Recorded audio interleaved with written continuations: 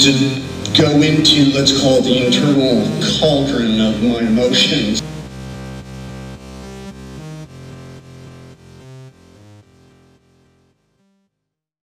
Hello and welcome to the Internal Cauldron of Emotions, a Nick Cage tribute podcast. I am Erin. And I'm Tammy. We're two besties who love to drink and watch Nick's movies, so we combined our superpowers. Each episode, we pair a themed cocktail with the movie that we are reviewing. So join us as we journey into the internal cauldron of today's movie. All right, today's movie is Peggy Sue Got Married. Yay! I've never seen it, but I've heard a lot about it. I had not either until this showing. This viewing. So we created the alcoholic root beer float because as this is a high school movie, we they're not allowed. They to drink. don't really do a lot of drinking. That's frowned upon back then. So because I have a lactose issue, we actually got to use lactose-free ice cream, Lactaid. Please sponsor us. Please sponsor us. Anyone, sponsor us. Please buy a case of lactose-free ice cream. Hashtag internal cauldron. All right, so they're in the cute little glasses. So this has... Oh, wait, sorry. I forgot to even talk about it, dude. So it's 4 ounces of Sailor Jerry spiced rum. Any rum will work. That's just what I had on hand. And then we just poured the root beer in until we were like, this looks good. So right about there. We put like 2/3 of the way of the cup. Yeah. And then we 1 scoop of the ice cream and then a cherry on top. For you, I don't like cherries. I haven't had a root beer float in so long. I'm actually really excited. I don't know if it's going to be mixed up well enough, but I'm excited. It's just because of my stupid lactose issues. Well, now it's happening.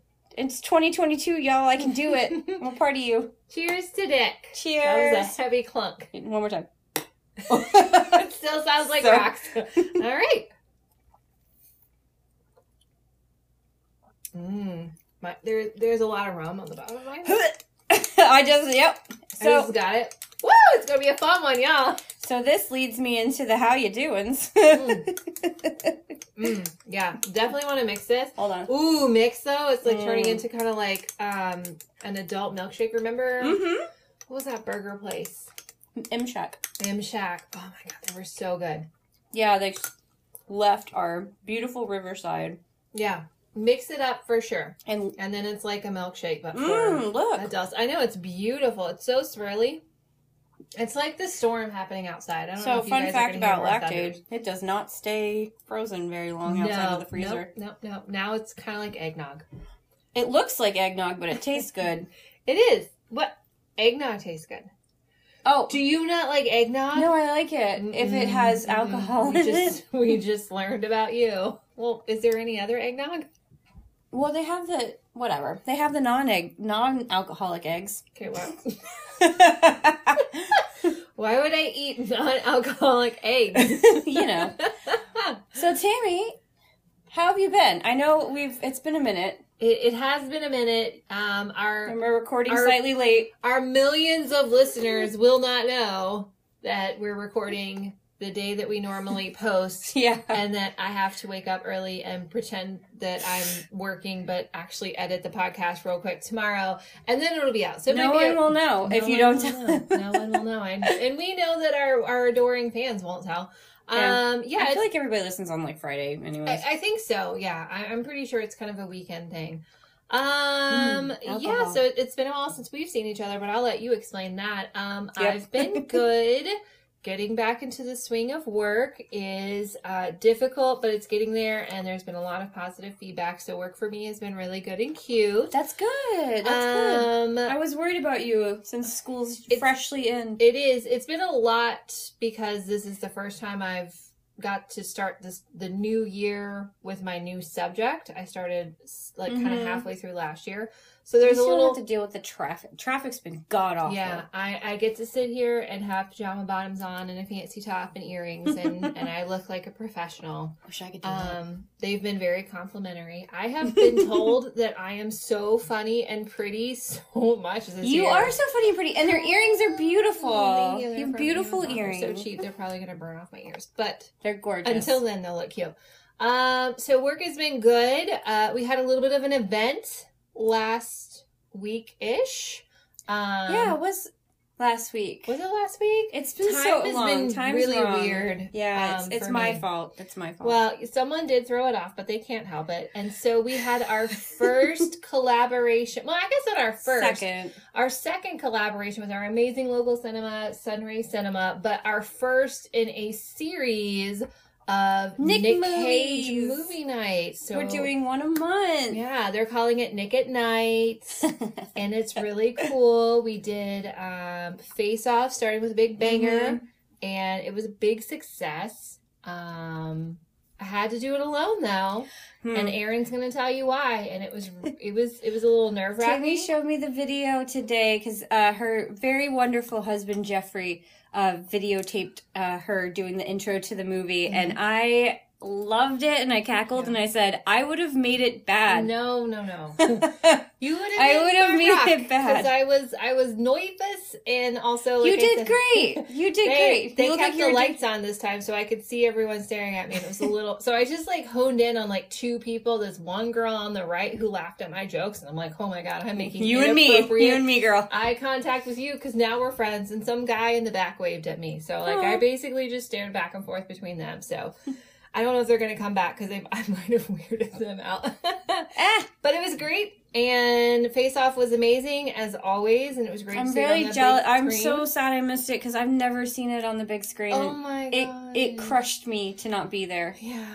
To no end. That's so sad. I'm so sorry. And then next month we're doing Mandy. So I've already seen We did see that, but I'm excited to see it on the big screen again because it is an incredible movie. Because I've watched it 40 times on my own, alone at home, like a weird creeper. Yeah, so it's been good. How about you? So my husband was out of town, as I've mentioned previously, and he was in San Diego doing a like cooking gig out there, and so I went out thanks to Tammy's wonderful assistance and help, and he's currently plotting a way to thank you. You guys don't. It was just shut the fuck up. It was just credit card miles. I just spent money and then gave it to Don't you. worry, Ringo's doing something. He's up to things. I hope it's food. It might be. You know I love food. I do. I do know that. I was like, she loves steampunk and she loves food. Yep, that's about it. And Nicholas and dinosaurs. That's it. Top 4. Oh, look at my undies. Oh, there's Jurassic Park. Yeah. Sorry. Okay. So I got Jurassic Park underwear. Yep. But so I went out to San Diego and visited my husband, and I was only there for like basically like 3.5 days, but I swear to God, it felt like I was there for like 6. We did so much shit. Yeah. We did not stop eating. I felt like I was constantly eating. I was like, the seagulls. Okay. So he said the seagulls are the size of turkeys, and I was like, whatever, you're exaggerating. Do seem to be bigger in the California. first fucking thing I said when I got there, I was like, why are the seagulls so big? Mm-hmm. And there's so many. When we went and they're always like, years ago. It was, we went to San Francisco, and we went to Alcatraz, we did the rock, we were at the rock. You did the rock. But there were so many fucking birds. Different kinds of birds, like, I don't know. I would have loved to go and see the birds, but, I mean, No, because it smelled awful because they shit everywhere, well, and it was literally thousands, I know everybody shits, but, like, it was thousands of birds. Thousands of bird shit. Oh, it was hard, but yeah, it's bigger and possibly better in California, for sure. Yeah, like, everything's bigger there. Like, the pine trees are bigger. Like, literally everything's larger. It has something to do with, like, the temperature and the wind and the salt and I don't know. Different climate. Courtney explained it to me once. Anyway, but it was really great. We got to go to the zoo. We went to, there was a Spider-Man exhibit at the Comic-Con Museum. I saw photos. Ringo looked so happy. He was like, take my picture. Take my picture. It was precious. He was Peralta from Brooklyn Nine-Nine when he went to the Die Hard building. When he went to Nakatomi Plaza, but it was Ringo with Spider-Man. Take my picture with it. Take my picture with it. And I was going around, while he was having his beautiful moments, I was taking pictures of stuff to make sure that we had everything so that he would be able to like relive it. Aww. So I have 1,000 photos on my phone I need to export upload somewhere. And then I'm sure there's 1,000 photos of different plants. Actually, not really. Rude. What kind of plant friend are you? Well, I wanted to, and the Comic-Con Museum's inside Balboa Park, which is massive and full of things, and I wanted to go to the Japanese Friendship Museum, garden, but we didn't because we wanted to be on time for our reservations to go to the fancy dinner. Well, the reservations for the fancy dinner, but also we had like a slot to go to the Comic-Con museum. Oh, gotcha. So we did it then. Like it was a whole thing. They had this, oh my God, I forgot to fucking tell you about this. In the Comic-Con museum, they had one of those photo booths, but they put you on a comic book cover or in a comic book cell. That's amazing. Ringo got one with Venom. Because he loves Venom. Oh. He loves it. He's like, who doesn't, man? Yeah. Who doesn't love I got one with like, Groot. And we were doing like this back-to-back arms cross thing. That's so cute. I have it at home. I completely forgot about it. Anyway, so I got back from San Diego. Yeah, that's where I went. It is. Yeah, it was San Diego. So I got back Thursday, but while I was there, Ringo found out that his assignment was done. So he actually flew back 2 days later. Yeah. Good thing we slid that vacay in. Yeah, we did. Right at the exact time. Good time. Good thing somebody was like, go see your husband. Yeah. And, we ate at a Michelin star restaurant. It was like a big deal. It was, Malarkey's from Top Chef. Wow. Season, I don't know, 10 or 11. Season 9.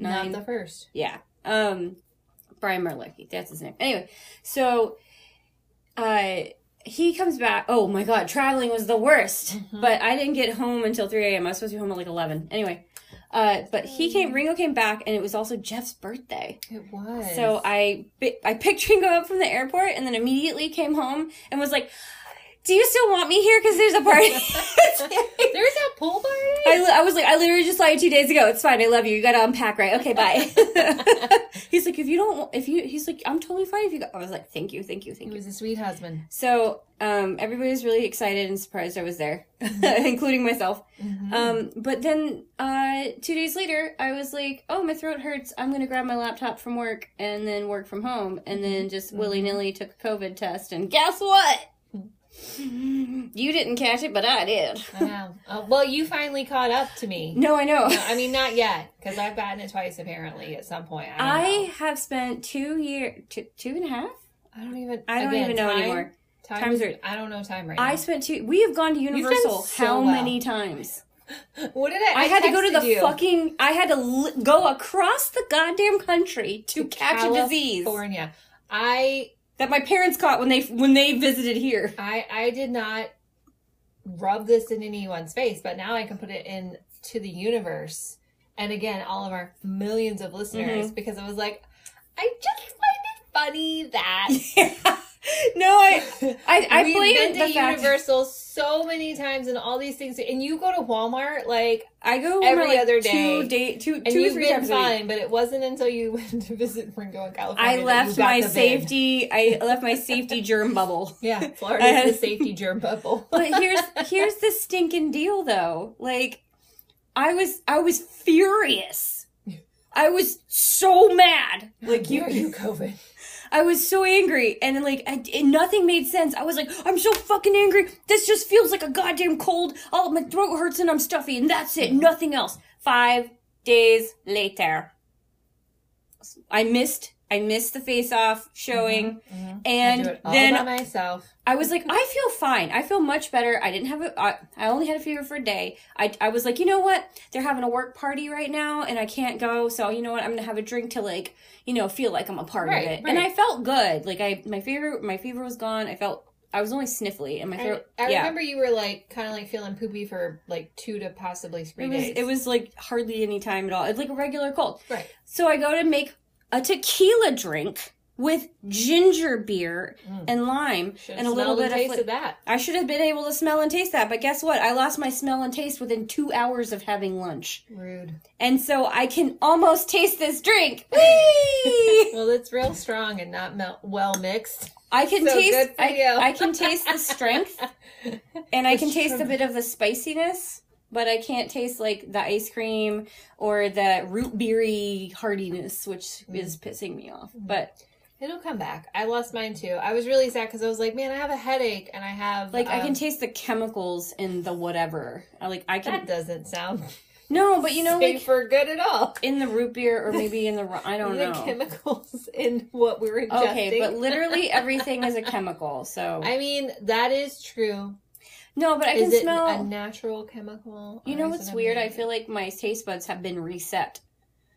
Not in like a way where I'm gonna love new things or hate new things, but like I'm gonna try to sneak you a fish. Do not sneak me a fish. I will end this podcast and we'll never do another one. Remember that game we played when we did the Valentine's Day and we blindfolded each other and tried to, I'm gonna be like just a little fish flake. No, actually, whenever I lost I was like, Ringo, I can't taste my tequila, and he's like, hold on.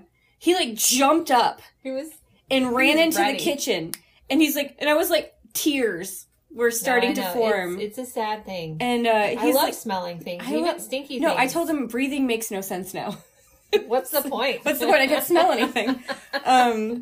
But he ran into the kitchen. He's like, okay, close your eyes. I'm going to put something in your mouth. And I was like, this is horrible. I don't want to do this. He's like, no. It's not anything you hate. Like, it's fine.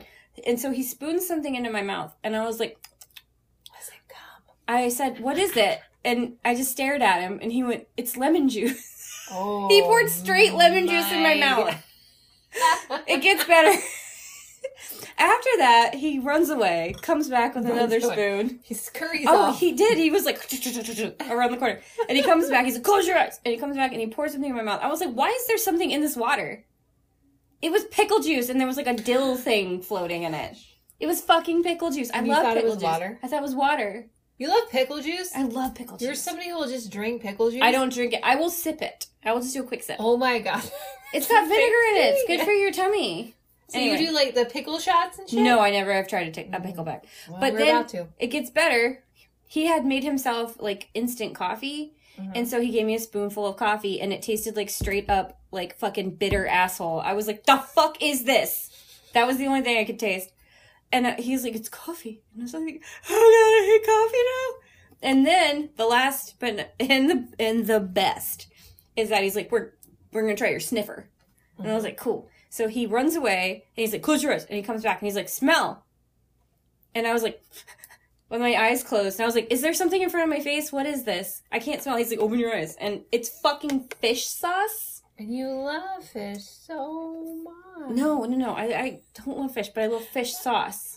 Which makes no sense. Weird. But fish sauce, it's such a strong, potent, like if you just inhale it straight, it's like your eyeballs immediately water. It's insane. Like you have those ammonia caplets that you can use to wake someone up, or you could use fish oil. It's the same thing, basically. Fish sauce. Fish sauce. You're right. Yeah, he had me smell and taste the worst things in our house. But I told him, I was like, babe, you better live it up right now and get yourself some fucking fish and cook it up, because I can't smell shit. And he did. He went right out and bought a salmon fillet. He had me sniff it too. I was like, it smells like air. Fish air. Fish air. But you remember how we played Would You Rather? Mm-hmm. And there was one thing, it was like, would you rather lose taste or smell or sight or smell or smite? Oh, yeah. We play that all the time when we're driving back from the theme parks because we're bored and we want to go to sleep, but we can't because we have to So one of the questions is usually something like, would you rather lose sight or taste or hearing or smell or whatever? Would you like, which of your senses would you rather lose? And I believe I did say smell once. I think so. So I now take everything back. Okay, but wait, between smell and taste. I want to taste stuff. I want to taste stuff too. But I want to be able to, like, my night blooming cereus bloomed again. I said flowers and you were specific with your flowers. My night blooming cereus bloomed again and I huffed it this morning because it had 3 blooms in 2 days. And maybe you just gotta stick it like way up there. Okay. I did. Like a coconut. I was able to smell my cat.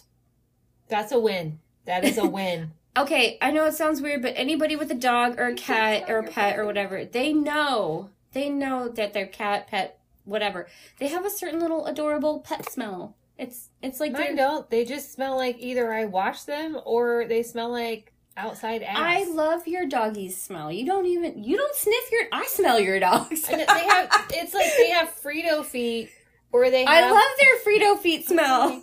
So there's Frito feet or there's like whatever they ate breath.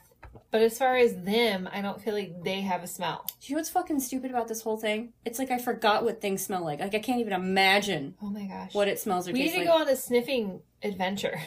Hey, aren't we about to go to Atlanta and go to a botanical garden and smell everything? I think we are. That's going to be the next. There's you doing? Poison garden I want to go to. Anyway. Oh gosh. Yeah. Don't smell those. No. What am I doing here? You passed out for a minute, that's all. Oh, Mom. What is going on? You're home now. Synopsis time. Let's do this. Song time too, apparently.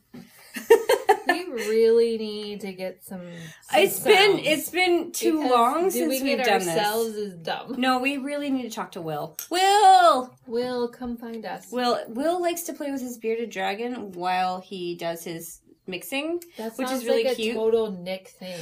It does. He pulls out the bearded dragon, and the bearded dragon's huge. By the way, can the bearded dragon just like run across the keyboard and make the sound for us? Basically. And no, he puts her down, and she's like, "Oh my god, I'm a bearded dragon! Look at me go!" And I'm just doing the voice for his bearded dragon, who would sound like obviously maybe doesn't like me. I've met her once. I've never met her, but I'm sure she loves us both. But she likes to mix music. I know. All right, well, tell us about Peggy Sue Got Married. Peggy Sue Got Married, 1986. So yes, the movie came out in 1986, but however, good English here. Stuff. It's set in 1985, which makes sense because it's probably when it was filmed. So the movie opens with a beautiful 1980s classic opening, music and names. Yeah, that's and how immediately they all start. Shoots to a commercial, and we see Nick immediately, and he's crushing peanuts and hollering. And he's like, "Oh no, Appliance King," or something like that. I was like, "Oh my god!" He showed up so fast. It's a lot right off the bat. He showed up so fast. I was not ready. I had to back it up and watch it again because I was like, "Wait, whoa, hey, hold on." Because usually Nick is a few minutes in. Yeah, that's true. So he's Crazy Charlie, the Appliance King. And then you hear somebody, and then all of a sudden, oh my god, it's Helen Hunt. Helen Hunt's here. I know. I did not know she was in it. It's I know she's been in a million things, but I'm like, you go get that Twister, baby girl. I know. She looks the same as she did in Twister. She looks really the same all the time. It's just she's a little baby face in this one. She's so precious. Anyway, so her name is Beth, and she's saying to somebody off camera, when are you going to forgive him? You did him in words and things. And she's talking to her mom, Peggy Sue, played by the wonderful and beautifully voiced, and I envious of that voice. I love Kathleen Turner. But we're going to get to some Nick Nugs where you may change your mind. No. As an actress, she is fucking amazing. God damn it. Because I like to do. I can't do it. I didn't practice. I didn't practice her voice. But I like to talk in the low voice. I love her so much. You remember, you never watched Friends, but she was Chandler's dad mom. Oh, she was. Mm-hmm. I watched it sort of off and on. But yeah, Kathleen Turner played Chandler's dad. She's played a million things. Yeah. Absolutely. Obviously. Anyway, so Kathleen Turner / Peggy Sue is mad at Charlie for the very obvious reason of he cheated on her. Yeah, a solid reason to be pissed at somebody. Holy shit. Be mad about it, girl. Please do. Yeah. But here's what's fantastic. Beth, Helen Hunt, and her Peggy Sue are getting ready for Peggy Sue's 25th high school reunion. Is that how you say it? 25th. 25th high school reunion. And Peggy Sue puts on this dress that I'm like, can I have it? It is so amazing. Can I have it? It's such a space girl, amazing. It's so shiny outfit. And beautiful. I love it so much. And everybody's like, you're so weird. I'm like, fuck off. This is amazing. Fabulous. It's the coolest. Everybody else looks stupid. Mylar cool dress. Mylar. I actually think it's lame, but it's fine. It's silver and spacey and amazing. It's beautiful. And I love it. So they head off to the reunion. And they get there and they're doing the usual thing where they're like, "Oh, I'm Peggy Sue, blah, blah." And they get their stupid little name doots. And there's all sorts of these giant blown up, what looks like probably their high school yearbook photos. Mm-hmm. And there's Charlie and Peg were crowned homecoming queen. They were very popular when they were in high school. Very much. And Beth is absolutely tickled by all of this because she's like, I've never seen these photos. Oh my god, look at you, Mom. Right. Yeah, because she was a majorette. She did the baton twirling, all that shit. And so while this is all going on, Peg sees all her... By the way, I shortened her name to Peg for all of this. Yeah, no, everything gets really wordy in this movie. Because Peggy Sue. Drink every time we say Peggy Sue. Everybody new drinking game. Oh my god, I'll be drunk. No. So we're going to go with Peg Leg Sue. The pirate. So Peg is reconnecting with all her old high school girlfriends. Maddie, played by Joan Allen, who was the mom in Pleasantville. And in Face Off. Fuck! With no butt! Yeah, no, I was actually... Face Off. Look, here's what I did when I was trying to, like, connect them. I was just like, find one that you know quickly. No, I know. And I looked and I was like, so... And Pleasantville was more... more recent. No, you're right. Than, I just remember in this No, scene, I don't knock it at all. They made everybody look a little bit older as they should because it's 25th anniversary. Oh my god, except for Kathleen Turner. Yeah, Nick's hair is fucking not off only that, the chain. but like Richard and Maddie, Carol, everybody. Everybody looks really weird except for Kathleen Turner because Peggy Sue is like, you know, the shining stone of everything. So real quick though, and I'm not spoiling anything at the end. Like it's like, although this is probably gonna have a lot of spoilers, guys. I forgot the spoilers. entire film. But like there's when she like flashes forward or flashes back or whatever, it's like you can see the difference, and I honestly feel like they maybe added either prosthetics or they taped her face. Yeah, like a little wrinkle or something. Either they taped her face to be in the past, or they did something to make her look slightly older. Definitely did a lot of stuff, I feel like, to make Nick look older with like hair and it looks like they straight up like sprayed his hair with white spray paint. And the same with like Richard Novick and everybody. Oh yeah, for sure. But like when I was watching Maddie, I was like, wait, why do I know her? Why do I was know like, her? Is that her? Is that her? I was like, no. And then I was trying to mathematically do it, and I'm so bad at math. And she does look so much older in that 25-year reunion. I was like, this doesn't make sense. Hair. It's probably not. It was the hair and the glasses. And then once they went back to when she was in the 60s, I was you were like, oh my god, shit, it's her. This was super exciting. Yeah, so she catches up with Maddie from Joan Allen from Pleasantville and Face Off. There's so many, by the way, there are so many. Everybody is in this film and everybody has played a million roles. No. But there are many Nick movie connections in this cast. Sure. Okay, so next is Carol, who is played by Catherine Hicks, who I was like, I recognize her. She's the mom from Seventh Heaven. Yeah. Which was like the only... You see these faces and you're like, oh, I recognize them. And you would connect them to different things based on what you view.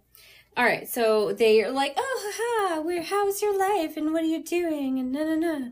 And they talk about that sort of thing. But then Peggy's like, oh my God, is that a blow-up picture of Michael Fitzsimmons, who's played by Kevin J. O'Connell, who is Benny in The Mummy. Who's got... Hold on, Tammy, can I show you this? I've got the horses.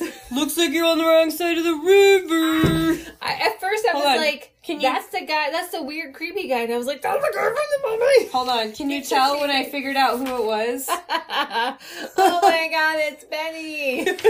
I was like, oh, that's that guy who's in all the 80s movies and he's kind of that weird, scattery so he guy. So this Michael Fitzsimmons does this kind of weird rant in a little bit later on, and as soon as he starts to do it, I went, oh my God, it's fucking Benny.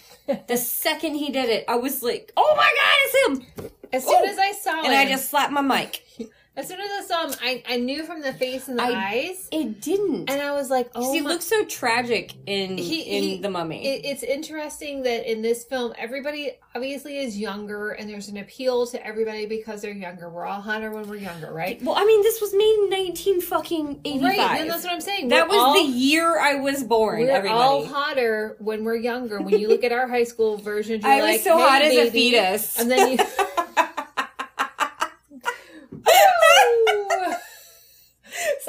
That was a straight up cackle.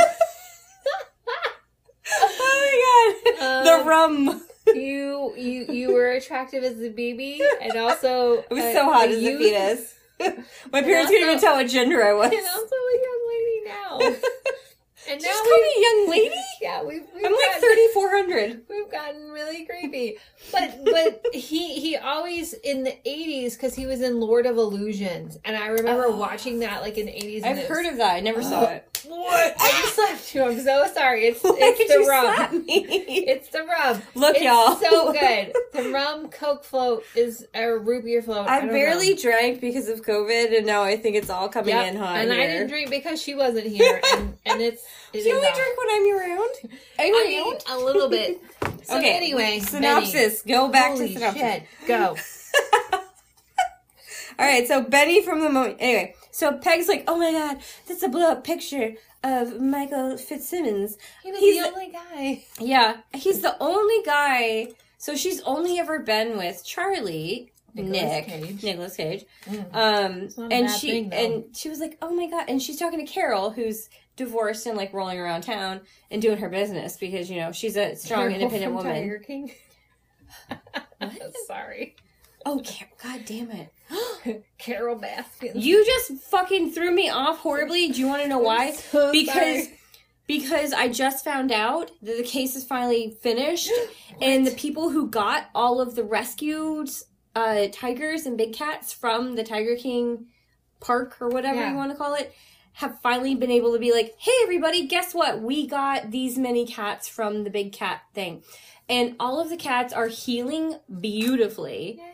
And they've gone to really, really good homes that are all like big cat like reserves or big cat like rehabilitation places, and they're all just doing really fucking great. But because they weren't allowed to talk about it until the case was settled, and it's settled now, and they're like, heads up everybody, we can finally tell you about this. It's 2 years in the making or 3 years in the making or whatever. So side note on Tiger King. Side note, the rum made me think of Carol Baskin. Sorry. Carol I'm fucking Baskin. For now. All right. So Peggy Sue wish she had sex with more than one dude, more than Nick. She's like, I mean, because he cheated on her, and she's like, why did I waste my whole fucking life on this piece one of dude? Shit?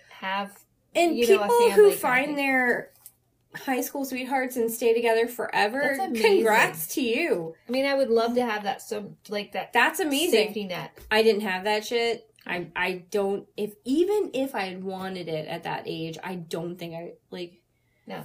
Even if I had got married at that age, I really think it would not have worked out. But again, I was such a child. That was a very common thing for 50s and 60s. In the 60s, happen, yes, for sure, exactly. But so Peg says, "Oh, if I knew then what I know now, I'd do a lot of things differently." This is me trying to do Kathleen Turner.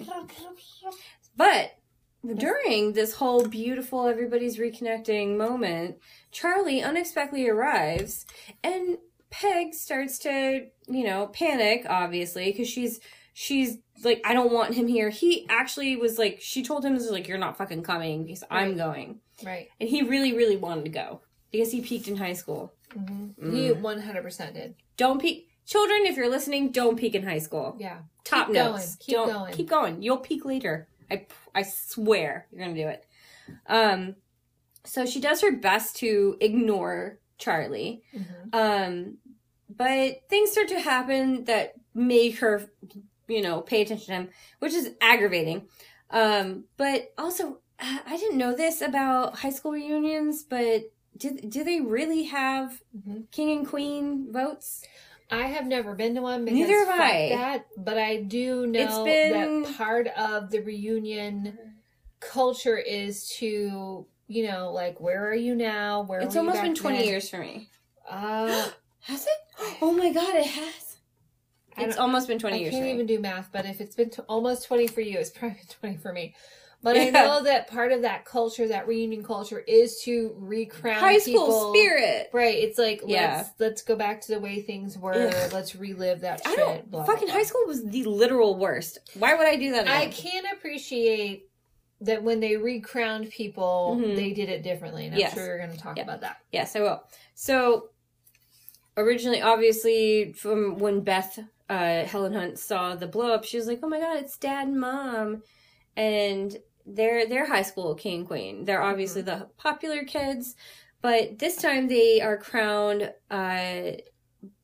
Peggy and also a guy who was previously a super nerd, Richard Norvik, played by Barry Miller.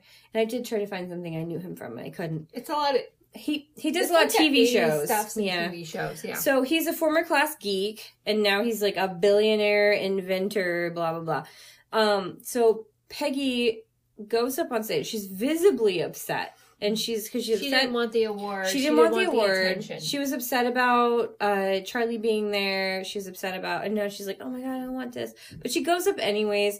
And while they're all like cheering and whatever, she has a panic attack and faints. Yep.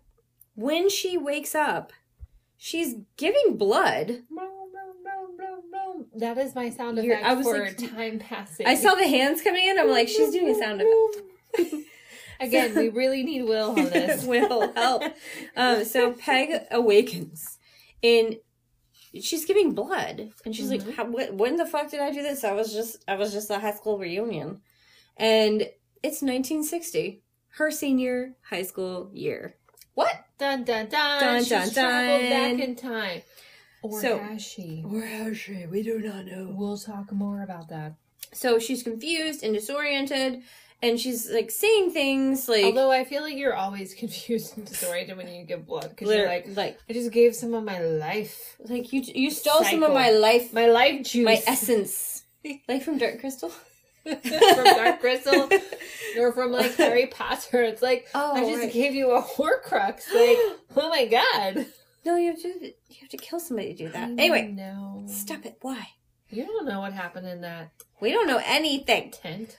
So she's confused and disoriented, and she's like, oh my God, Maddie, what did you do to your hair? Carol, your hair looks so good. You look so young. Like, she's always like, she's like saying things like, oh my God, you look so young. And she's like, obviously she woke up 20 seconds ago from the future. And she's like, oh my God, everything is new. And, like, they go into the bathroom at some point and they're all smoking in the bathroom. Because, you know, that's what you do. No, I feel... But she goes, I quit years ago. Like, she says shit like that. It's the gal, and I didn't write her name down, but it's the Dolores? Is it Dolores who's the journalist? The journalist girl, yeah, Dolores. And that is a stereotype, and I hate it so much. Good job. Like, the student journalist, the journalist is always, like, a sniveling piece of shit. Which I kind of hate because that's not always true. No, because Nancy and Stranger Things has brought that into the forefront as being like an excellent thing to do. She has, but Dolores is a piece of shit. Dolores is the literal gossip of the entire fucking town. Yeah. And she's turned it into somehow. And Dolores is smoking, but everybody else is like, nah, man, But then Peggy's like, no, I quit years ago. But she's saying things like she's still 25 years in the future. Right. Because she's still trying to adjust. Because she's like, I just woke up and now somehow I'm a teenager again. Hold on, let me catch where I am. Alright, so she's confused and disoriented, and her great friends, Maddie and Carol, they're like, we're gonna take you home, it's great. And the entire time she's looking around like, oh my God, these beautiful cars. Oh, like, personally, I was like, these beautiful cars. Right, I was like, oh my God, girl, you landed in the sweet spot, baby. Yeah, I was like, look at these fucking cars. So she goes into shock. She gets home. She knocks on the door, and she's like, who is that? Of her mom is like, Peggy Sue, come in, you ding dong. Yeah. But so she goes upstairs, and she's like, oh, I get blood today. I'm crazy. So she goes upstairs. And while she's, like, going into a complete state of shock, her sister shows up, who's very much the middle school kid. Yeah. Who wants to be, you know, obviously the cool kid with her sister. And it's Sophia Coppola. It is. And it's Nancy. Nancy's the name of the character. And Peg's like, oh my God, it's so good to see you. I miss you so much. She's like, let's play Parcheesi or chess or Clue or whatever the fuck. She's like so jazzed about it. But the shock starts to wear off. And her dad comes home and he's like, I bought a car or whatever. And then Peggy's like, I'm going to go get drunk instead. She goes into the like study, grabs a glass or 2 or 3 and chugs that very fucking quickly. Peggy Sue is drunk, right? Okay. Disgusting? No. Because she's an adult. She's an adult. She's not a teenager. barely 17, 18. Who No, cares? she should be like, she would be 17. She would have been an adult, but Wait, so in the 60s, when did they raise the drinking? That's a really good point. No, when did they raise it? Because my mom was born in 55. When did they raise the drinking age from 18 to 21? I don't know. You know, do that Googling while I do this. I'm going to Google. You Google that, I'll read. So, she gets drunk, and she's like, brr, brr, brr. And, I mean, like, she gets drunk really fast. I mean, like, instantaneously. But then you're like, oh, wait, she's in her child body, not her adult body. Mm-hmm. Well, I'm sorry, young adult body. I don't want to say child body, that sounds gross. Sounds gross, might be. So she gets into bed, and she's like, meow, meow, meow. She's real sassy the whole time. And the dad's like, put her to bed. Like she's a baby or something that you can just put to bed. Her mom's like, just give her a minute, man. She's gonna tuck her. She gave blood. She gave blood. Everything's weird. No, okay, but when you give blood, everything feels weird. Okay? I mean, like somebody stole your life essence. Get wasted and it's fine. No, imagine drinking after you get blood, though. Oh, that's true. That's true. Yeah. So next day she wakes up and she's like trying to like come to grips with shit, but she still says shit like, "Oh, we had a fight about house payments." Yeah. Because she's like, her mom's like, "Did you have a fight with Charlie?" And she's like, "Yeah, about house payments," and like moves along with her life. Like it's like totally normal. So Charlie picks her up in his, I think it's a Cadillac of some sort. I don't know, it's blue and it's beautiful. Blue and it's beautiful. And it's a convertible. Got a lot of room for doing things. So while I mean? No, I don't. What are you talking about? Bow, chicka, bow, bow. I'm a virgin. You know, there's not a lot of people in high school who are actually virgins. They say that in the movie. So during this drive to high school, after Charlie picks her up in his brown chicken, brown cow Cadillac, he's like, "Oh, I don't, what about our conversation that we?" Oh, I'm sorry. What about our conversation that we had? Such a weird voice. I'm going to talk about that, guys. But guys, we are going to talk about it. Oh, it's a weird voice. You need to be prepared for. Hold on. Let's see if I can do it. What about the conversation we had last weekend? Is that good? You sound like a little bit like Bart Simpson. I'm trying really hard to do Pee Wee Herman. But it's Pee Wee Herman. It's a very young... Well, it's not. It's not. I know exactly who it is. And you're going to be like, is it? So, but Pee Wee Herman came out... Because Ringo looked it up while we were watching it. Pee Wee Herman came out in 1981. This movie came out in 1986. Okay, well, it's not based on that, but okay. I can't wait, because I'm mad. Now we're arguing, you guys. Alright, so he has a creep, and I wrote on both my piece of paper and the typed up version, what the fuck is up with his voice? It's a weird voice, you guys. And it's very, so imagine Pee Wee Herman, but with Nick's face. So they're driving to school, and he's like, "I don't want you to cry." I imagine it's high pitch, please. "I don't want you to cry like you did last weekend when we were talking about breaking up after graduation for 3 years to go explore our sexuality, it seems." And then they were just going to come back. And they were just going to come back, and it was fine. It's almost like fucking the Christmas one, Family Man. Like, where he's like, "No, it's fine. I'll be in London for a year." So he wants to break up for the 3 years and like go, so both of them can go explore life and whatever. And he's trying to pursue his musical career. His we're musical learn career. More about. So he thinks he's gonna get all the chicks. Yeah. Ugh. But Peg's straight up like, "Why not now? Bye."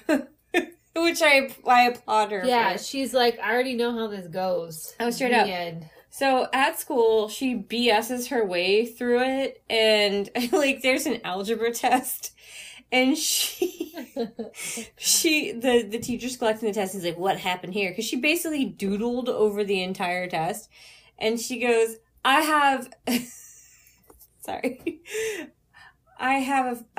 know in fact that I will never use what you're teaching us in this class in the future. And then everybody's like, "Oh my god, I can't believe you did that." And she's like, "But shit, dude, seriously, we're never gonna fucking use it. When I use divide, multiply, that's basically it. When am I finding X? Yeah. Somebody fucking tell me when I'm finding X."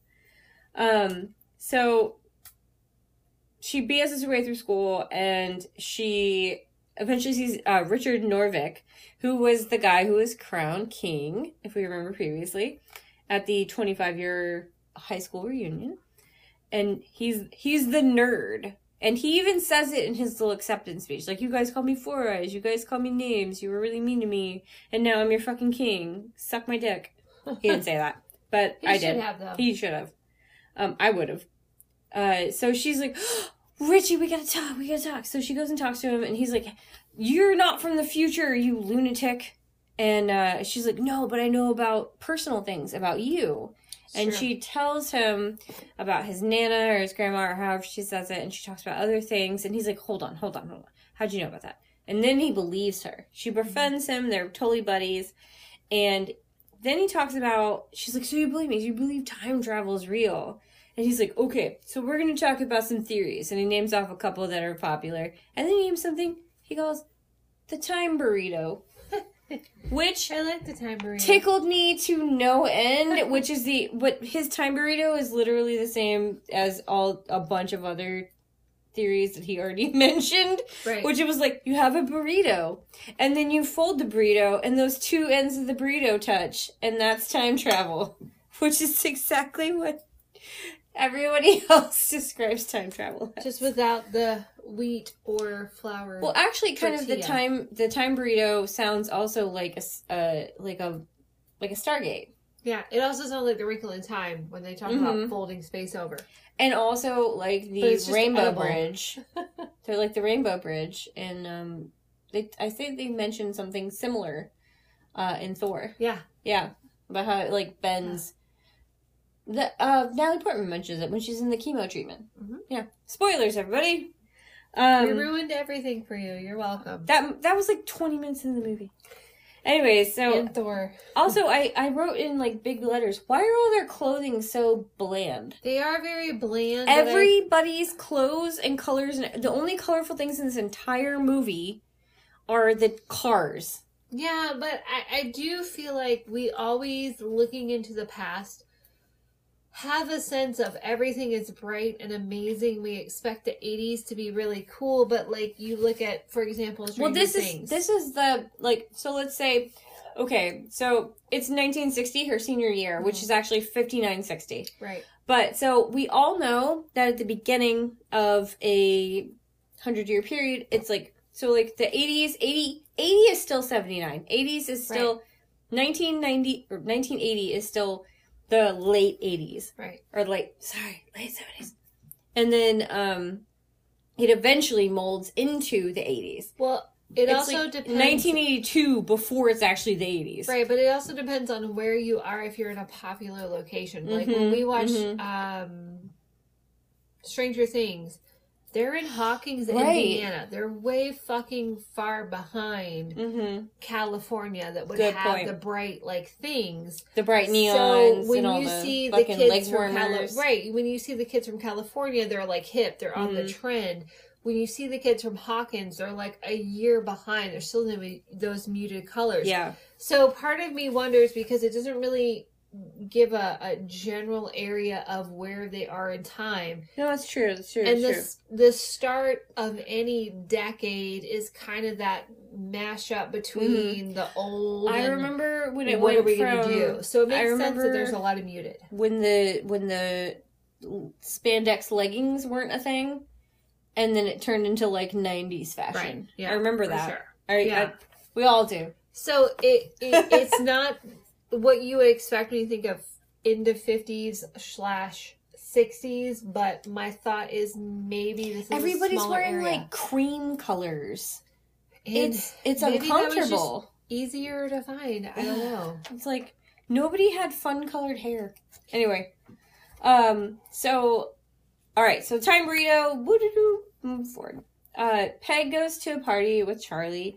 And where Charlie sings in a quartet, which is a very, very great scene, and also a very classic, popular scene. If you've ever looked up a Nick Cage GIF, whatever. I don't care. GIF. Get the fuck out if you say GIF. I don't remember how I'm supposed to say it anymore. I don't care There anymore. is no right way other than the way that I say, which is I was going to say, you just got mad at me for saying GIF. Whatever. I don't fucking care. Anyway, so there's a very popular scene where Nick is singing with a quartet with Jim Carrey. Yeah. Who I haven't mentioned previously. His name's Walter.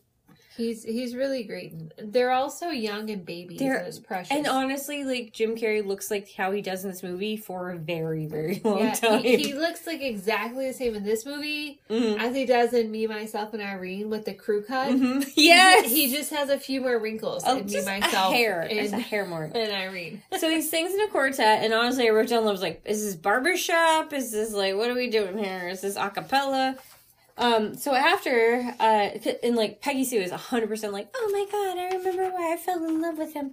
And they go, afterwards, after the party, they go to a makeout spot, and Peggy tries to get Charlie to sleep with her. And honestly, she works him up, and I'm not even, like, she's being a hardcore lady. Not even just making out and touching and, like, necking or whatever. She's, like, hard hand in the crotch. And doing business. There's a lot of fun words like, doesn't Lucky Chucky want to come out and play? Oh my god, I think I blocked that from my head. This scene has a lot of There's a lot of stuff. It's a lot. So...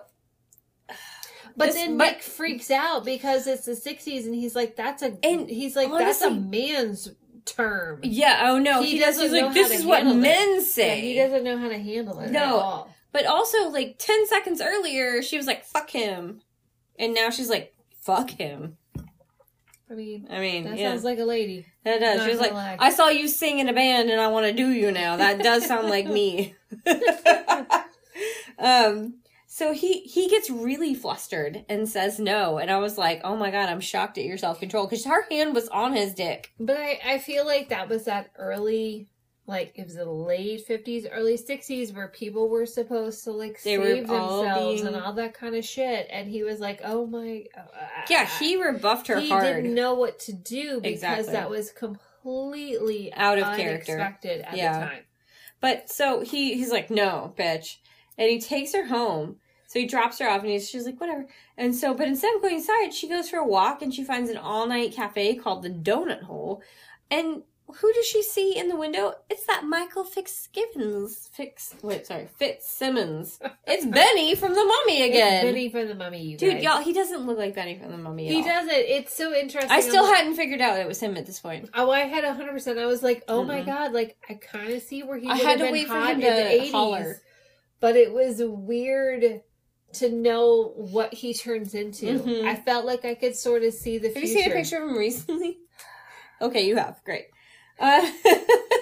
So she goes inside and she just walks up and sits down and they have coffee and they start talking. He's giving major beatnik vibes. I was like, oh my god, he's talking about Jack Kerouac. He's like, he's out there doing things. And honestly, at this point, I still didn't know it was Benny.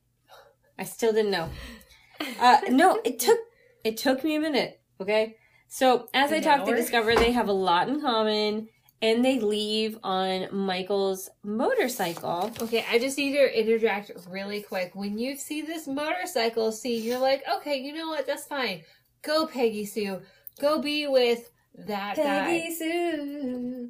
But then there's literally a scene when you see her on the motorcycle and her skirt is draped 100% like over the wheel. And I was like, that wheel...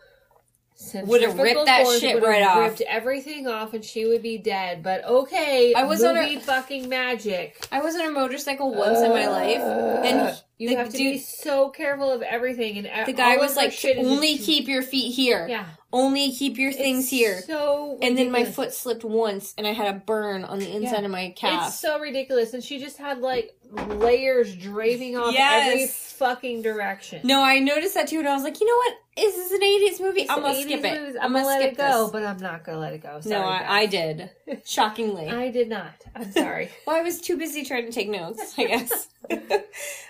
Yeah, so they go off on Michael's motorcycle, which is witnessed by Dolores, the school gossip, who is played by Lisa Jane Persky, or Persky, however you say it. And she was in the Cotton Club with Nicholas. She was? She was. Oh, and she played Frances Felgenheimer one of the girls in the. I knew I recognized you. Oh, you're right. I knew I recognized her. I was like, where do I God, recognize her that's from? amazing. The fucking Cotton Club. She was in the Cotton Club. There's a lot of Nick connections in this film. Like I said. Like I said. Because Joan Allen was in Face Off. And then Sofia Coppola, his cousin. And then now we have Frances. No, not her. Her name, her character name was Frances. But Lisa Jane Persky, or Persky, however you say it, was in Cotton Club with him. Awesome. Like, a lot of connections. Also a Francis Ford Coppola Which film. is another. Everything's connected. Everything's connected. It goes right to the top. We're going to talk about that. All right. So, and they head off to do sexy business under the very obviously fake stars, which I was very mad about. I was like, in everything in this movie, you couldn't just film something at night. Could you Absolutely just not. Not on a set. You're like, not for Aaron. All right. So the next day, the gals show up at Peg's house to gossip, and they know all about her and Michael because of Dolores. She told everybody. That chatty Cathy. That chatty Dathy? I don't know. I was trying to be cute. Now, Peg's worried about that Charlie knows. But, he fucking knows. Oh, he knows. Oh my God, he knows so much, and okay, I had to breathe for this one, because I was so fucking mad in the movie about this. So, Charlie shows up at Peggy's house, somehow on the second floor. Right. He sneaks into her house, and it's really And he's doing this, like, weird...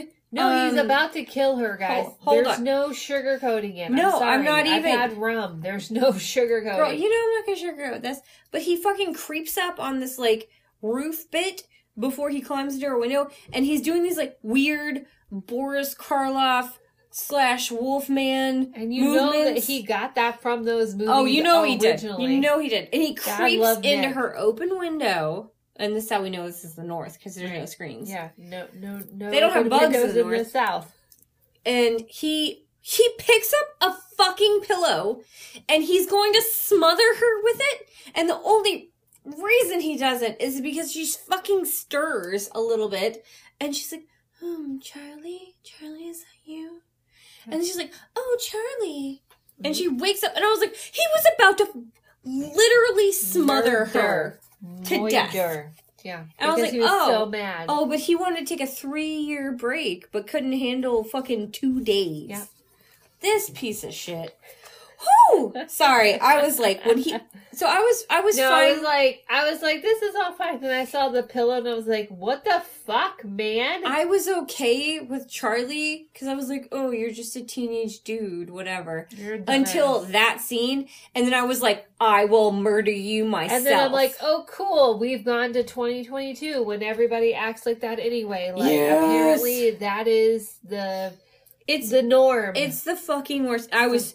Like, I went from, like, being fine with Charlie being a horrible person to being, like, I just got vindictively angry about it. Oh, shit. You can't fucking tell a chick, or you can't tell your partner that you want to take a fucking 3-year break for you two to both go discover your life.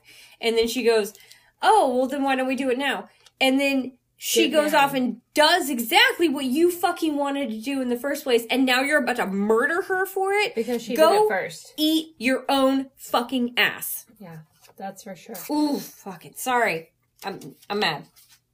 What if you fall into the hands of some madman with plans to manipulate your brain? Well, that's why I was getting a divorce. I'm a grown woman with a lifetime of experiences you can't understand. Girls mature faster than guys. Shockingly, Peggy is unaware of them, or of her almost murder. Which is good for her. Glad you didn't see it, because we all did, and we still wonder why you married him. Anyway. It's like 100% all of 80s movies, I feel like. The woman always suffers. He straight up night stalkered at her without the super night stalker part of it. But he just crept in her window. All right, anyway, so she wakes up and she's like, oh my God. He's super upset, obviously. So they go down to the basement and he starts to be like, you shouldn't do that. I know all about you and Michael and blah, blah, blah. Because Dolores had like 2 seconds of vision to see what was happening. She didn't see anything. She's told everybody.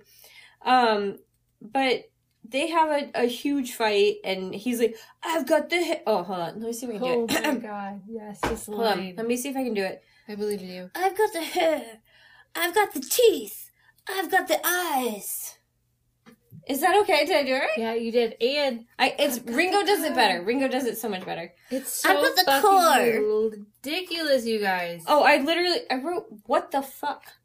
It's a super macho move, and Nick is supposed to. Why be are that you talking to me? I'm the boy macho who dude. says all the things. Yeah, 100%. He's like, I'm trying to not breathe. I'm gonna be a music star. I'm gonna have a career in music. Guys, you have to watch this movie. I know we sound like little girls. I'm not to even do kidding. these voices, but it's interesting. The entire time, and I'm gonna tell you why it all happened that way. But the it's entire still time, I weird. was like, why does he sound like Pee Wee Herman? Like the whole time, I was like, this is the worst. And Ringo was even like, he ripped off Pee Wee Herman. So when he listens to this, I hope you have a good answer for this. Educated. He's Good, good. Education. Because we were both mad about it. Because he loves Pee Wee. Oh, who doesn't? I mean, man? I Who do. cares if you jacked up at a theater, man. My mom told me when I was a child about the whole Paul Rubens in a theater doing his business. Who cares? I was a child, she told me. That sounds like your mom. I love my parents, but I sometimes I'm just like, oh, sorry. So, all right. So after that, I've got the hair, I've got the teeth. So it's the next day. They just switch, and so they're at like some sort of like musical like live band bar kind of situation, and Michael and Peggy are there like kind of on a date sort of thing, maybe. Yeah. I don't know.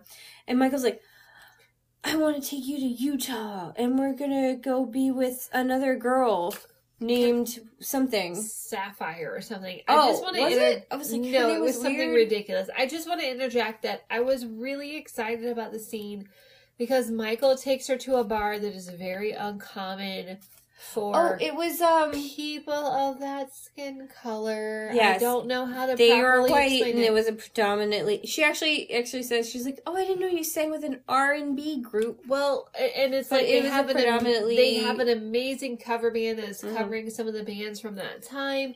It's incredible, and suddenly, like, it's such fucking good music, and they're there.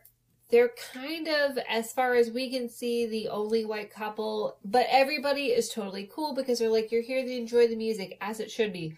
But then we see Nick come on with the band, and that's when you start to realize, I don't know, it can't be planned. He didn't know. There's no way he could have. He didn't know. Peggy Sue was. He didn't even see her there.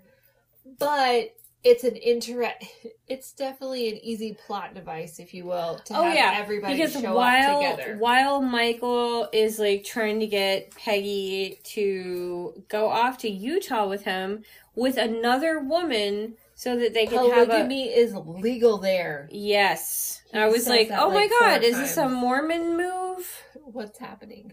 Yeah, because that was my first thought. It was like, Utah. He wanted to write and just have them. Yeah. He straight up was like, get the chicken eggs. No, that's what he said. He straight up was like, you come be with me and this other chick, and you guys are going to support me while I fucking live my beatnik life. Right. And she hold on. I'm not even going to say what she said or what she did or whatever, but while this whole conversation is happening, that's when Charlie shows up and starts singing with the quote-unquote R&B band. And they are in a, I don't know the piece. Look, they're in a black-owned, or like, it's a black club, it seems like. Because the majority of the people there who are black are African-American. And I don't say it in a way that means... I just don't know the PC way to just say, because honestly, we both don't know. Anybody who watches this movie technically does not fucking know.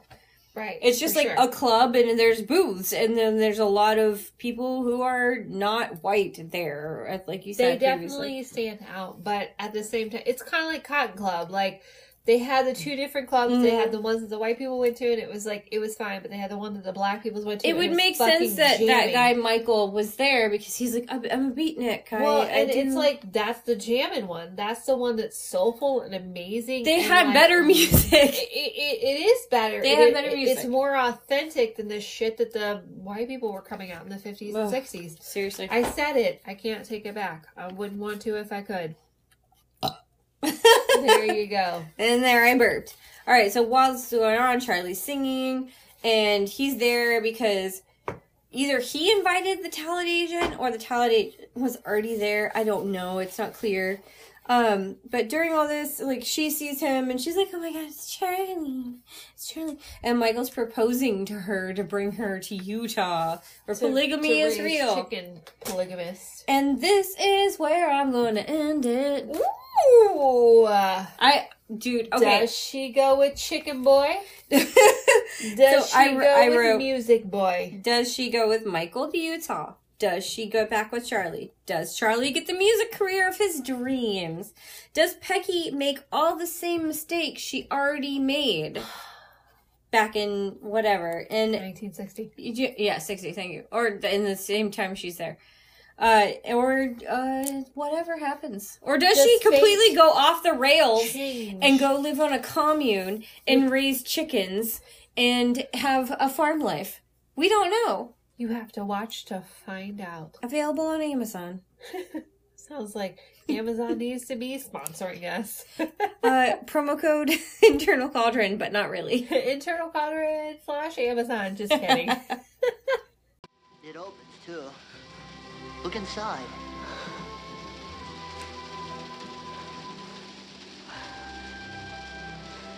Scott and Beth, where did you get this? Who are Scott and Beth? Your mother gave me those. It's you and me. You know that. All right, thanks, Aaron, for your amazing synopsis. Let's deep dive into some Nick Nugs. Guys, these are some spicy ones because this movie is kind of cray-cray. The entire movie, I was like, I need to know. And it took all of my power to not look shit up. I was so annoyed because I was like, what about this? What about this? What about this? What about this? I tried. I may not have hit. I saw you have the book out already. I do have the book out. I may not have hit everything because I know we have a really bad habit of talking forever. So I tried to pick 4 or 5 major ones that I thought would be important. I was going to say, I know his voice is going to be in here. First and foremost is the voice. The voice, please. Help me, help you, help Ringo. Help everyone. So Nick based his voice. I'm just walking. Oh, I finally got it. I got it. That's a pretty good one. I'm just walking my dog. His name is Artemis or whatever. It used to be Zeus. Elvis. It used to be Elvis. And Elvis then died. But then he got mad because he didn't want to have the same name as what she knew. Peggy Sue, why are you acting like this? Oh, I finally got it. That's good. So I can't do Helen. I can't do her. Based it off of Gumby. So he based it off of Pokey, which is the horse. The horse. Yeah. Off of the Gumby show from 1956. So this is a long time coming, and I'm going to let you guys Google what Pokey the horse sounds like. Hold on, it's getting there. And then everyone thought it was a terrible idea.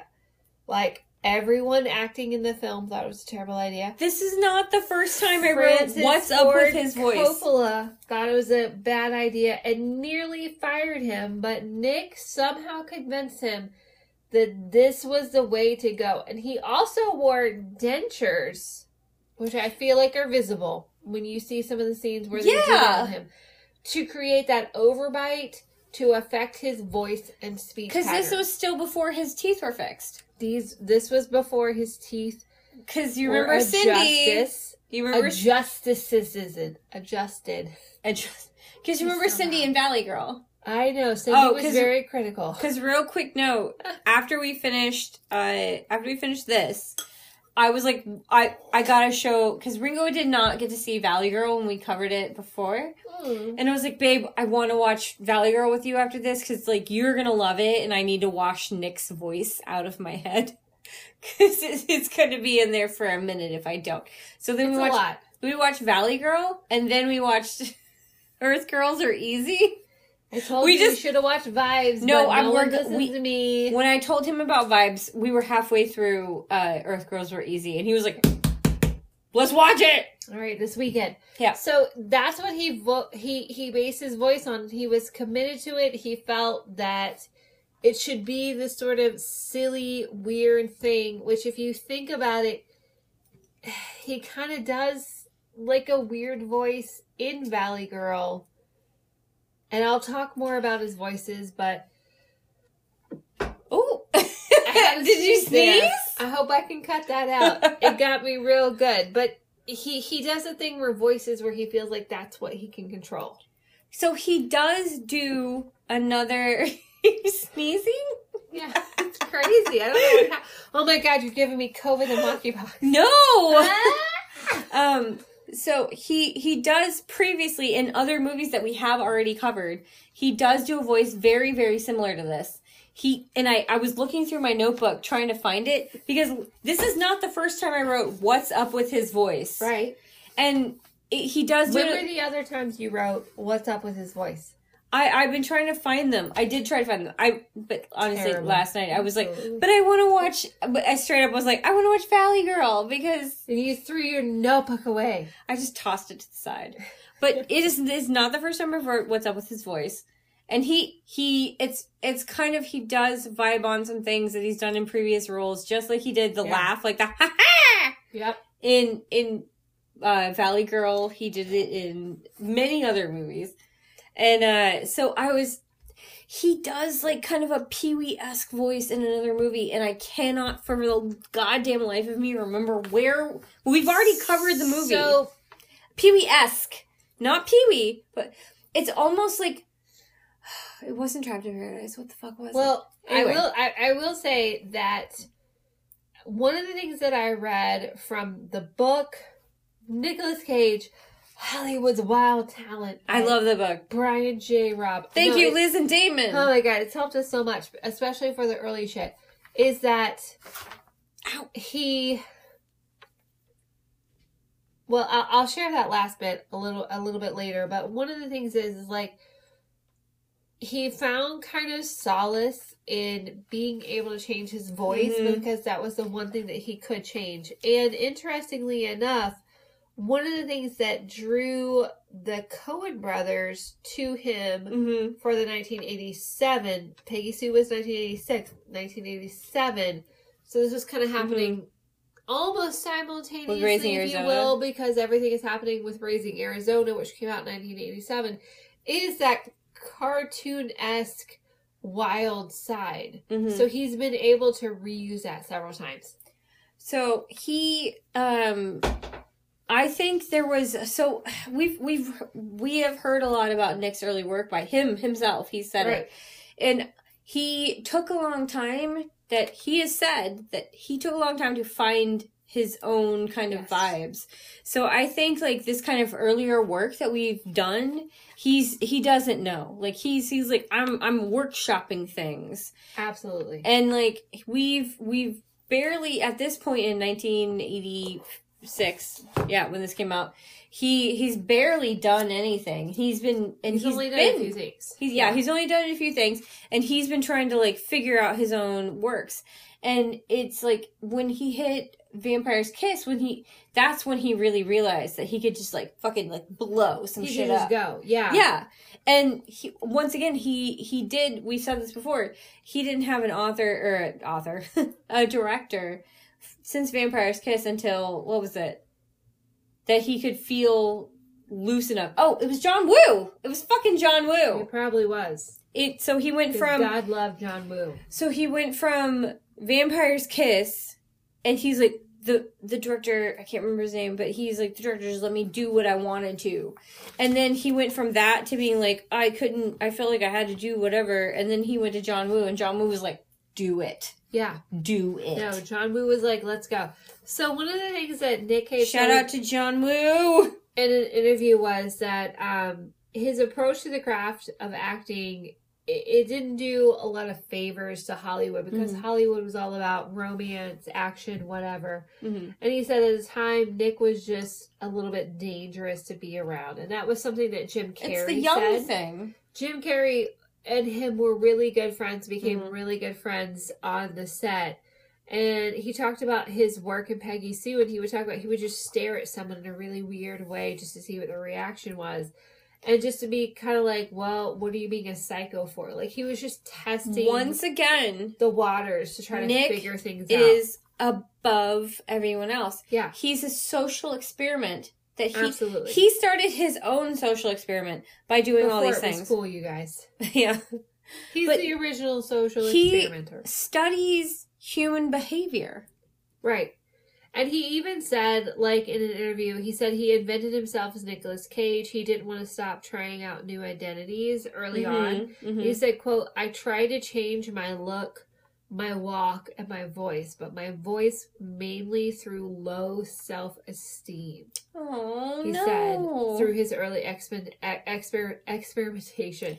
So he went with, like, a Pee Wee Herman-esque. Well, I think that maybe was the easiest thing to draw on from everything that he experienced from being young. And when you think kind of about these roles that he was taking early on in the 80s, they were kind of silly dudes. And I could see someone who is smart and elevated see these silly dudes for exactly what they are.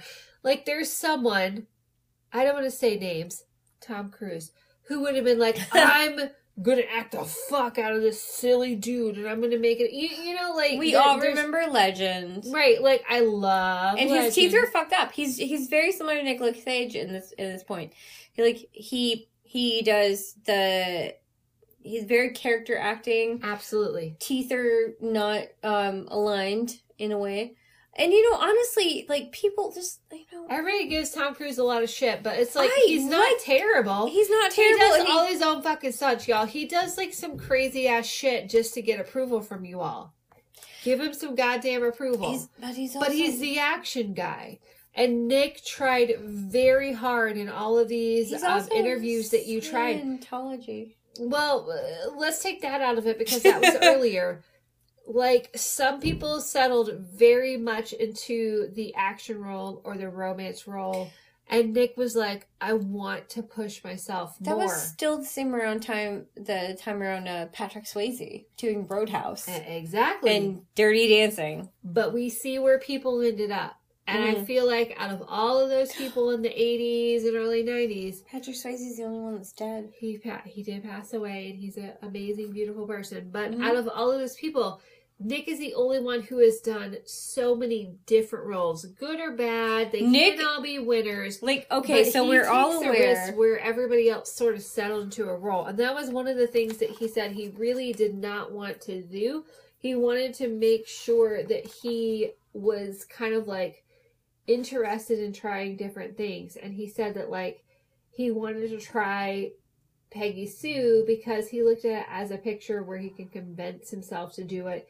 He saw it kind of like as our town, and it was something he wanted to do because he didn't want to fall into those stereotypes that everybody else was falling into at that time. So if you look at all the actors that are around that time, like we've mentioned Tom Cruise and Patrick Swayze, Nicholas is the only one that has really just gone out of his comfort zone. Yes. 100%. And I don't mean anything negative towards Tom or Patrick. Not go out of my comfort zone if I were them. I would be a Tom Cruise, for sure. I would be like, I'm going to do this one thing because I'm good at it. He's like Mission Impossible. Yeah, he's like jumping out of helicopters. On his own. He does his own stunts. It's incredible. Good job. And like, just like Nick, and probably just like, I haven't looked into it, but Patrick Swayze probably does a lot of his own stunts, or did a lot of his own stunts as well. But like, if you look at that same range in that same era, who did the most? Right. Who pushed themselves the most? Exactly. And I think it's Nick for sure. Well, as we've said time and time again, that Nick is ahead of his time. He is a craftsman of his own art. Dare I say, Nick was the Richard of this film, because in the film, Richard is so smart and he knows so many things. He's trying so many things, and everybody thinks he's weird for trying it, but he turns out to be an amazing person. And I feel like I would say that as well. I feel like that is I would say that as well. is Nick. Nobody understood what he was trying to do, or sometimes still is trying to do. Is still the only person that uses words like thespian that I've heard in recent social media. He is the only person who's like, I am a thespian. Like, who says that? Who says I'm a thespian? Who says that? I said I was a thespian. Shakespearean time. Exactly. I said I was a thespian when I was studying theater in middle school. Yeah. And that was 4 million years ago. That's so precious. Exactly. Like, who says thespian now? Nick. Just Nick. So, The Voice was a thing. He convinced Francis Ford Coppola that this was the way to go. Not everybody else was convinced with that. I didn't look up who directed this. It was Francis Ford Coppola. Well, now everything makes more sense. It was a Francis Ford Coppola film, and I'm going to get into that a little bit more. I did. But to be fair, when the credits were rolling, I was writing. Francis Ford Coppola was the third director. It went through a lot of roles. Like, it was supposed to be Deborah Messing instead of Kathleen Turner. Deborah Messing? Yeah, it was a lot. It was written, and then it went through as the 80s go. I'm not sure why you're putting on my anti-blue light glasses, but if it makes you feel better, go for it. There was a lot of iterations with the script, with the cast, and the directors, and finally it settled on Francis Ford Coppola, which, when I think of him, I think of Godfather. First and foremost. And then I'm like, obviously. Now because of this, I'm like, oh yeah, Cotton Club. And I see all these and I think of Rumblefish, which is my favorite fucking movie. And then Dolores was in Cotton Club. Right. Like, it's all touching. But it's all touching. When I think of Francis Ford Coppola, I think of these very technical movies that he put together where it's a huge cast. It's a huge, sort of period piece, if you will. This was not. This was like, let's just make a fucking movie and let's make it good. And it did work in that respect. Everybody, director, actor, gaffer included, like, the gaffer. Don't forget the gaffer. Don't forget the gaffer. You cannot forget the gaffer. But everybody included, like, they all have to start somewhere. They all have to have a place. Well, this isn't summer for Francis Ford Coppola. This was, like, well into his, career. Like, maybe he was like, I'm gonna do something different today. Right, and that's but we all have to remember this. So, okay, Sophia Coppola is in this movie as the daughter, Nancy. And then she fucking, like, blasted it out of the goddamn park with Marie Antoinette. She blasted out her directorial... Wait, no. It wasn't. Wait, who directed? I don't know, but I know that Lost in Translation. That was her. Was it? Wow. That was Sophia Coppola. I also know that Sophia Coppola also directed Kathleen Turner in The Virgin Suicide many years later. Oh my god, I forgot about that movie. Baby girl Nancy. But here's the thing. Let's go back to The Voice real quick. Everybody hated it. Yes. He was about to get fired for it. He convinced his uncle. He was so weird. It was weird. He convinced his uncle that it would work. But you know who wasn't convinced? Kathleen Turner. Who I do love. And I do You acted earlier like you didn't love her and I was scared that you were going to say things. She's a phenomenal actor.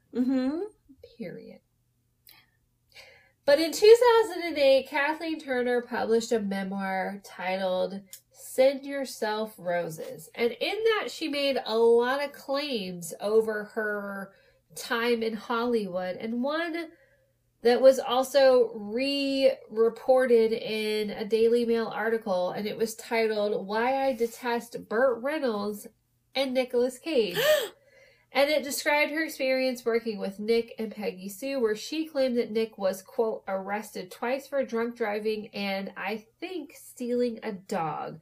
This is still part of the quote. No, I know. I haven't ended the quote yet. No, I knew that was her quote, but you just can't say I think. Stealing a dog. He'd come across a chihuahua he liked and stuck it in his jacket.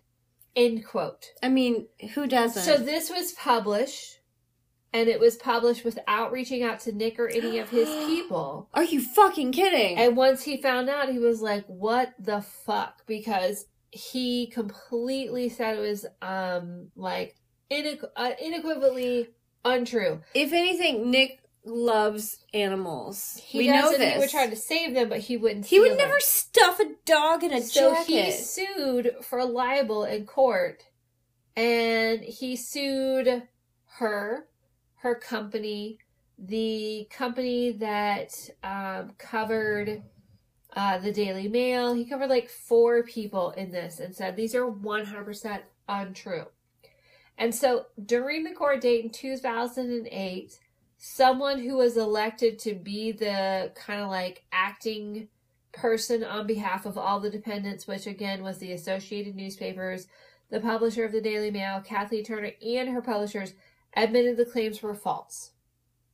So basically, she had said it. Dude. She had said it. They published it. No one checked it. They're like, "This is great." That is their own goddamn fault. It is their own goddamn number fault. one fucking 100% what they get. Check your shit. Right. Check your shit.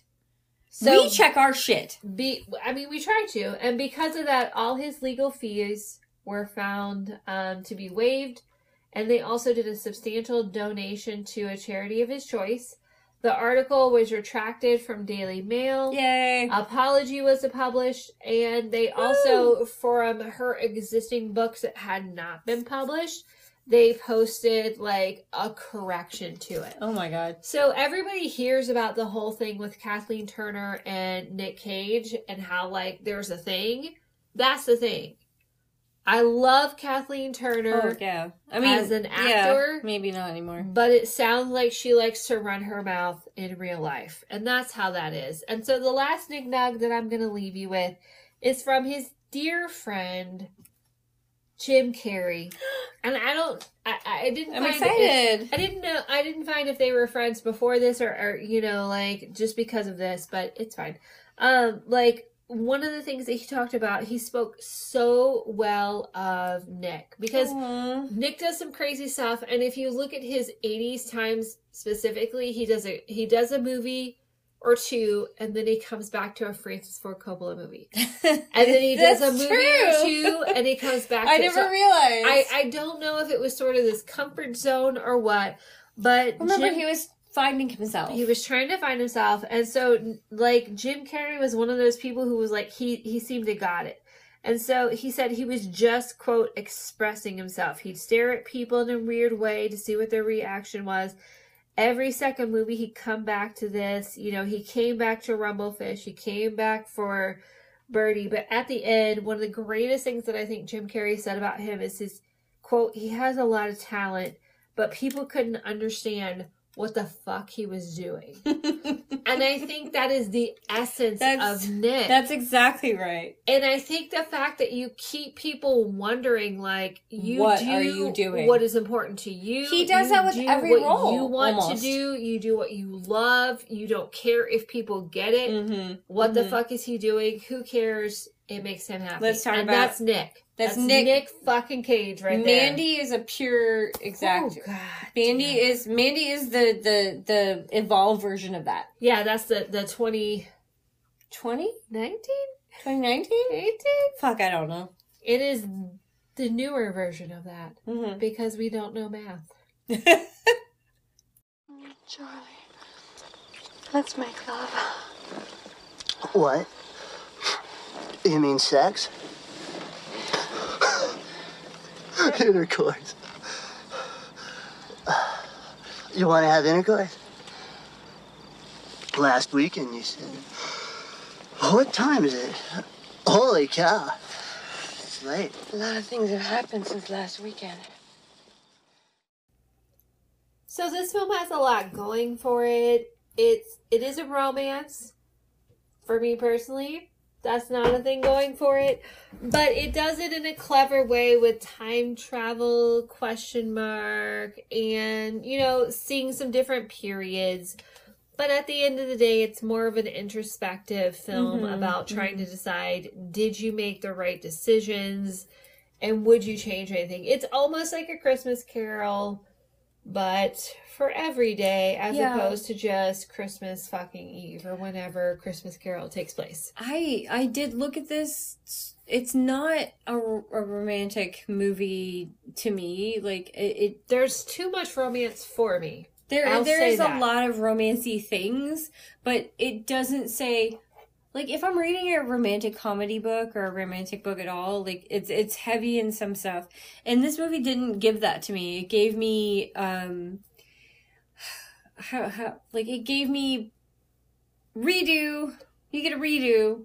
Yeah. You know? It's kind of like, is this quantum what you really wanted to do? Yeah. Kind of thing. Yeah, it's just, you get a redo, you get a moment, you get time travel to fix the things that you think you did wrong. Which is completely unrealistic, but okay. Exactly. But, like, it doesn't give me, like, romantic comedy. It doesn't give me the, like, standard, like, you know, You've Got Mail romantic comedy vibes. That's terrible, though. I mean, I'm trying to go with the earliest romantic comedy I can think of. The worst. No, I actually really I saw it in theaters with my mom. Okay, I'm so sorry I offended you.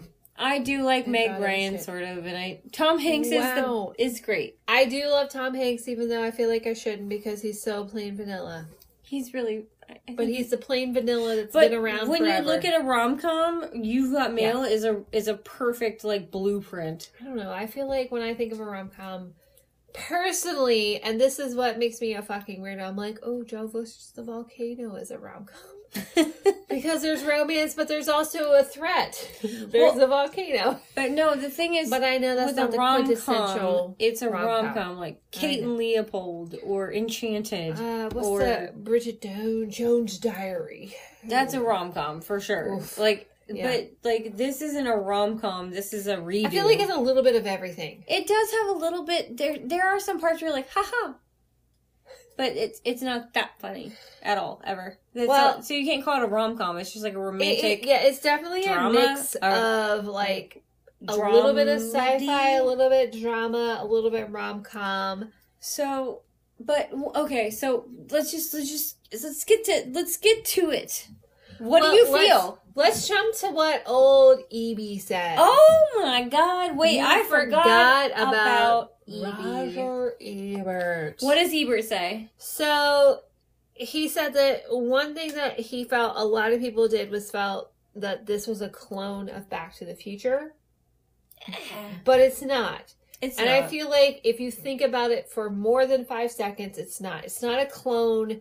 I think of it more as Back to the Future has a very, very set situation. It's a very specific and this situation. is not that. And it is going back in time, but it's going back in time for a different reason. This is like getting clubbed over the head and you have a dream. Right, exactly. It's more of it like a mirror into yourself, if you will, kind of thing. And then because Marty McFly had no idea about anything. He didn't know what he was doing. Was like, I'm very aware of everything. Peggy Sue knew what was happening, and she knew the smart person to talk to, and she went straight to Richard. The Shriners to talk to get her back to where she needed to be. Oh my God, I forgot about the lodge. So good about the lodge.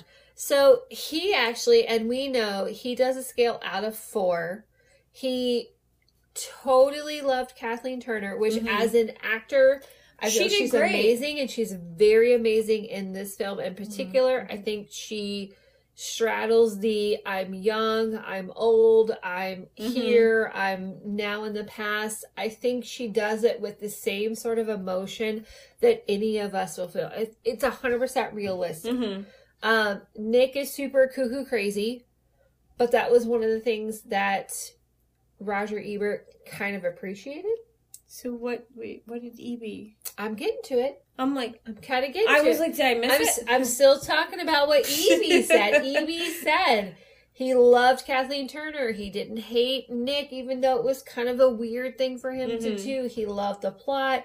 And this is something that I completely agree with him, is that when we think of Francis Ford Coppola, we think of these very, like, huge sets and very technical things like Godfather and, like, Birdie, and especially everybody did small things and big things. But this was, like, him saying, I just want to make a fucking movie. And it fucking worked. And it's really, really great. So old E.B. gave it a 4 out of 4. You're kidding me. No, he said... You're fucking kidding. Wait, he gave... Hold on. What was the last one he gave a 4 out of 4 on? I don't even know. I wasn't prepared for that. He gave 4 out of 4 on Leaving Las Vegas. Right. He said, this is one of the best... Wait, we had 2 movies of the year. And technically speaking, as far as movies go, with your plot, with your character descriptions and plot devices, I am shocked. I do see where he's going with this. He gave it a 4 out of 4. He's like, it's great. It's, it maybe Did has you a do that thing where he wrote the article like he was watching the movie? And he did. He did. He talked about the different scenes. He broke everything down. He thoroughly... Because he likes to do that thing where he acts like he was surprised. Yeah. He writes like how I do. He thoroughly enjoyed it, and he felt that it was one of the best movies of all times. And his partner at that time, they're not together anymore, obviously. Ebert. It was Siskel and Ebert back in the 80s Thank you. and I think early 90s before they separated because of health issues. Siskel rated it, I think, number 3 or 4 out of the top movies of that year. And Ebert, oldie, wrote it as 9 or 10. It was still in the top 10 for both of them as the best movies of 1986. They absolutely loved it. They absolutely loved it. So now I turn to you. No, don't look at me. See, would you like me to go first? No, I want to. Okay, because you just told me not to look at you, so now I'm because really confused. I don't agree with him. No, that's okay. We don't have to agree with them. Okay, honestly, last night I was now they do 4 out of 4. They do 4 out of 4. We do 5 out of 5, and we'll rate the specific kind of cage that it is. Tell me your thoughts, Erin. Last night, actually, because I watched it last night. Yeah, we both did everything last minute this time, you guys. Dude, so sorry. It's not. It's been a hard couple of weeks. Somebody had COVID. It was terrible. I didn't, but my B. I don't have a good excuse. My B. No, it's my fault. Yeah, you ruined everything. We are the catalyst for each other. No, I actually last night I'm gonna stick by what I thought last night. 3.5. Could you elaborate on why? Why do you do this? Because you can't just give a fucking number and not explain why. I don't think it's a great movie. I think it's a good movie. Okay, why is it a good movie? And or not? Soundtrack's great. Love the soundtrack, obviously. The costuming was terrible. I am mad about that. I'm so mad about it. I hate the fact that everybody's clothes look like somebody spilled fucking coffee and then it got dried out in the sun. That's what everybody's clothes look like. It is true. I love the idea of the whole time travel thing and that she makes friends with somebody who was previously in her original timeline a nerd or whatever, and he's like, oh, you're just blah blah blah and me, and yeah, I love that. But then everybody who's friends with Nicolas Cage's character Charlie, I want to stab in the neck. It's just not. High school. I would watch it again. I would watch the movie again if somebody was like, "Oh, I've never seen it." I'll be like, "Okay, I'll watch it with you." Will I offer to watch it, or will I go, "Oh my god, let's watch this right now"? No. Okay. That's my reasoning. Because last night after this movie was done, I was like, "Let's watch Valley Girl." Mm-hmm. Because Ringo, you'll love Valley Girl, and I need to watch Nick Cage from this movie out of my head. Okay. That is a fair, quantifiable assessment. What's yours? So I gave it a 4 out of 5 because from the technical aspect, and I think that's where old E.B. was coming from, the script is fine. There's some silly moments, but at the same time... Are you basing your rating off of E.B.'s? No, I'm not necessarily basing it off of E.B.'s, but kind of comparatively... putting it together. The script is fine. There's silly sex talk, which would have happened back then. And there's some funny part. There's some parts where it's funny. To me, it is entirely too romantic comedy for my personal style. He tries to kill her. That is not romantic comedy. But that's only 2 seconds of it. The rest is them deciding who they love and who they want to fuck. Okay. And I just don't have patience for that. It's very now, 50s vibes. I don't have the bandwidth for that. I'd rather see murdering. I'd rather see crimes. I love that true crime. Bring it in hot. I'd rather see him driving. So that part is not me, but from a technical standpoint, the script matches what it should be. There's great scenes, and there are smart things where they leave you like thinking, because you look at this, you're like, it's a time travel movie, but is it? I don't look at it like that. I don't look at that at this movie like that at all. I don't look at it as a romantic comedy. I don't look at it as time travel. It's a little bit of everything. I look at it like, this happened to her. The end. Like, this is real to her. This is real to me. This happened. But here's the thing. Is it real? And I think that's what's I think it's real.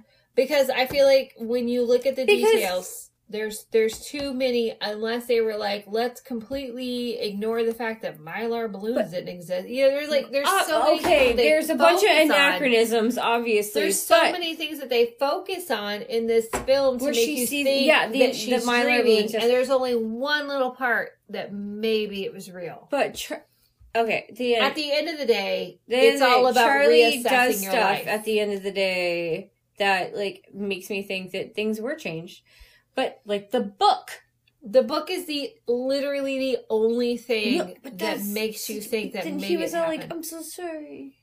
You know? Oh, was whatever. sorry- Y'all he was watch the fucking movie, you guys. He was sorry for fucking over his wife, Okay. but whatever.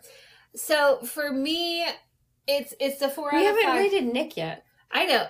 For me, the film is a 4 out of 5 because technically speaking, movie terms, it's a great film. I see all the parts. I'm just not as much into the genre that I see. All right. It's just not my thing. So what's your Nick rating? And what's the category? It's a comedic Cage. 100%. Like, he's so weird, and like, he's trying to be cinematic, but he's not, in my opinion. And I would give him a 3.75. Like, I don't want to say 4 because that's the first quarter one that we've had, everybody. It's early on, and he's still trying to figure things out, and I'm not convinced about the voice. I know he convinced everybody else that it was a good idea, but I'm like, what? He didn't convince me, everybody. And so, but I know that, like, everything in his repertoire, he puts all into it. And there are parts where I see that. And there are parts where I see, like, Moonstruck. Like, he talks about, like, oh, I'm going to give my arm away for doing this. There's parts where I see Raising Arizona. Like, I see where this connects to everything. And in that respect, it's amazing and it's beautiful. So I give it a 3.75. What about you?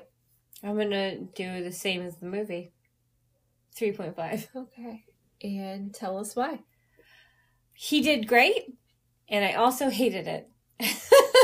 Why did you hate it? The voice! Okay, just the voice. It's just the voice. Honestly, it's just the voice. It's a lot, guys. I think he did great. He did Nikki Blue Eyes so hard, and he did so beautiful, and then his mouth opened, and I was like, shut it down. Shut it down. And I can't, like, I literally watched another Nick Cage movie that I loved him in to erase. To wash it out of your mouth. To wash it out of my brain. Right. And, like, Ringo made fun of his voice so hard. Oh, yeah, no, his voice is not something I necessarily agree with, but I respect that everybody has their own he nailed choice and own voice. He nailed trying to be the fucking peak kid of the high school, the most popular kid of the high school. He nailed being like I have the hair, I have the voice, I have the teeth, I have eyes. And he really did nail it in terms of this is what high school ding-dongs want, and in terms of like settling down early vibes. But like, it was the voice. It was the voice. All right. It killed a lot for me. All right. There it is. There it is. The voice is not the right choice. Now it's time for the exciting time for you as listeners. And viewers. Yeah, and viewers. And the questionably horrifying time for us as viewers. It's Tammy's turn. We never know which one we're going to get. Is it going to be a cool one or a question mark one? So it's Cajun Roulette. We've put all of Nick's movies in the spinner. We're going to hit it. Someone really wants to hit the spinner on me. So hit spin. Spin. Let's find out what our next one is going to be. I'm so excited. I'm so worried. It is Kill Chain! We've made it to the end of yet another film journey with Nick and Out of the Cauldron. Remember to like us and rate us wherever you listen to the show, and like and follow us on social media such as Instagram, TikTok, and Twitter at The Internal Cauldron. You can also shoot us an email at internalcauldron@gmail.com. We're always interested in drink recipes, potential guests, and your ideas. We would love to hear from you. Thank you all for joining us on this Nick experience, and as always, in Nick we trust. Please enjoy these fun moments of us preparing for our super professional, 100% authentically researched podcast. This is a special shout out to Wrong Cat Kristen. Today in my cubicle, while I was trying to teach her something new, because once again, Kristen Wrong Cat is my employee and friend. She's a wonderful person. However, while she was sitting there like a little bird, she tooted. She tooted in my cubicle, and then she tried to be like, she tried to look as shocked as I did, because it was like. And obviously I fucking heard it. And then we laughed and cackled like lunatics while I was trying to teach her something new. Anyways, once again, shout out to Wrong Cat Kristen. Your toot didn't smell. Love you, babe. Hey guys, did you know that IBC root beer has been around since 1919? Bro, that's like 100 years old.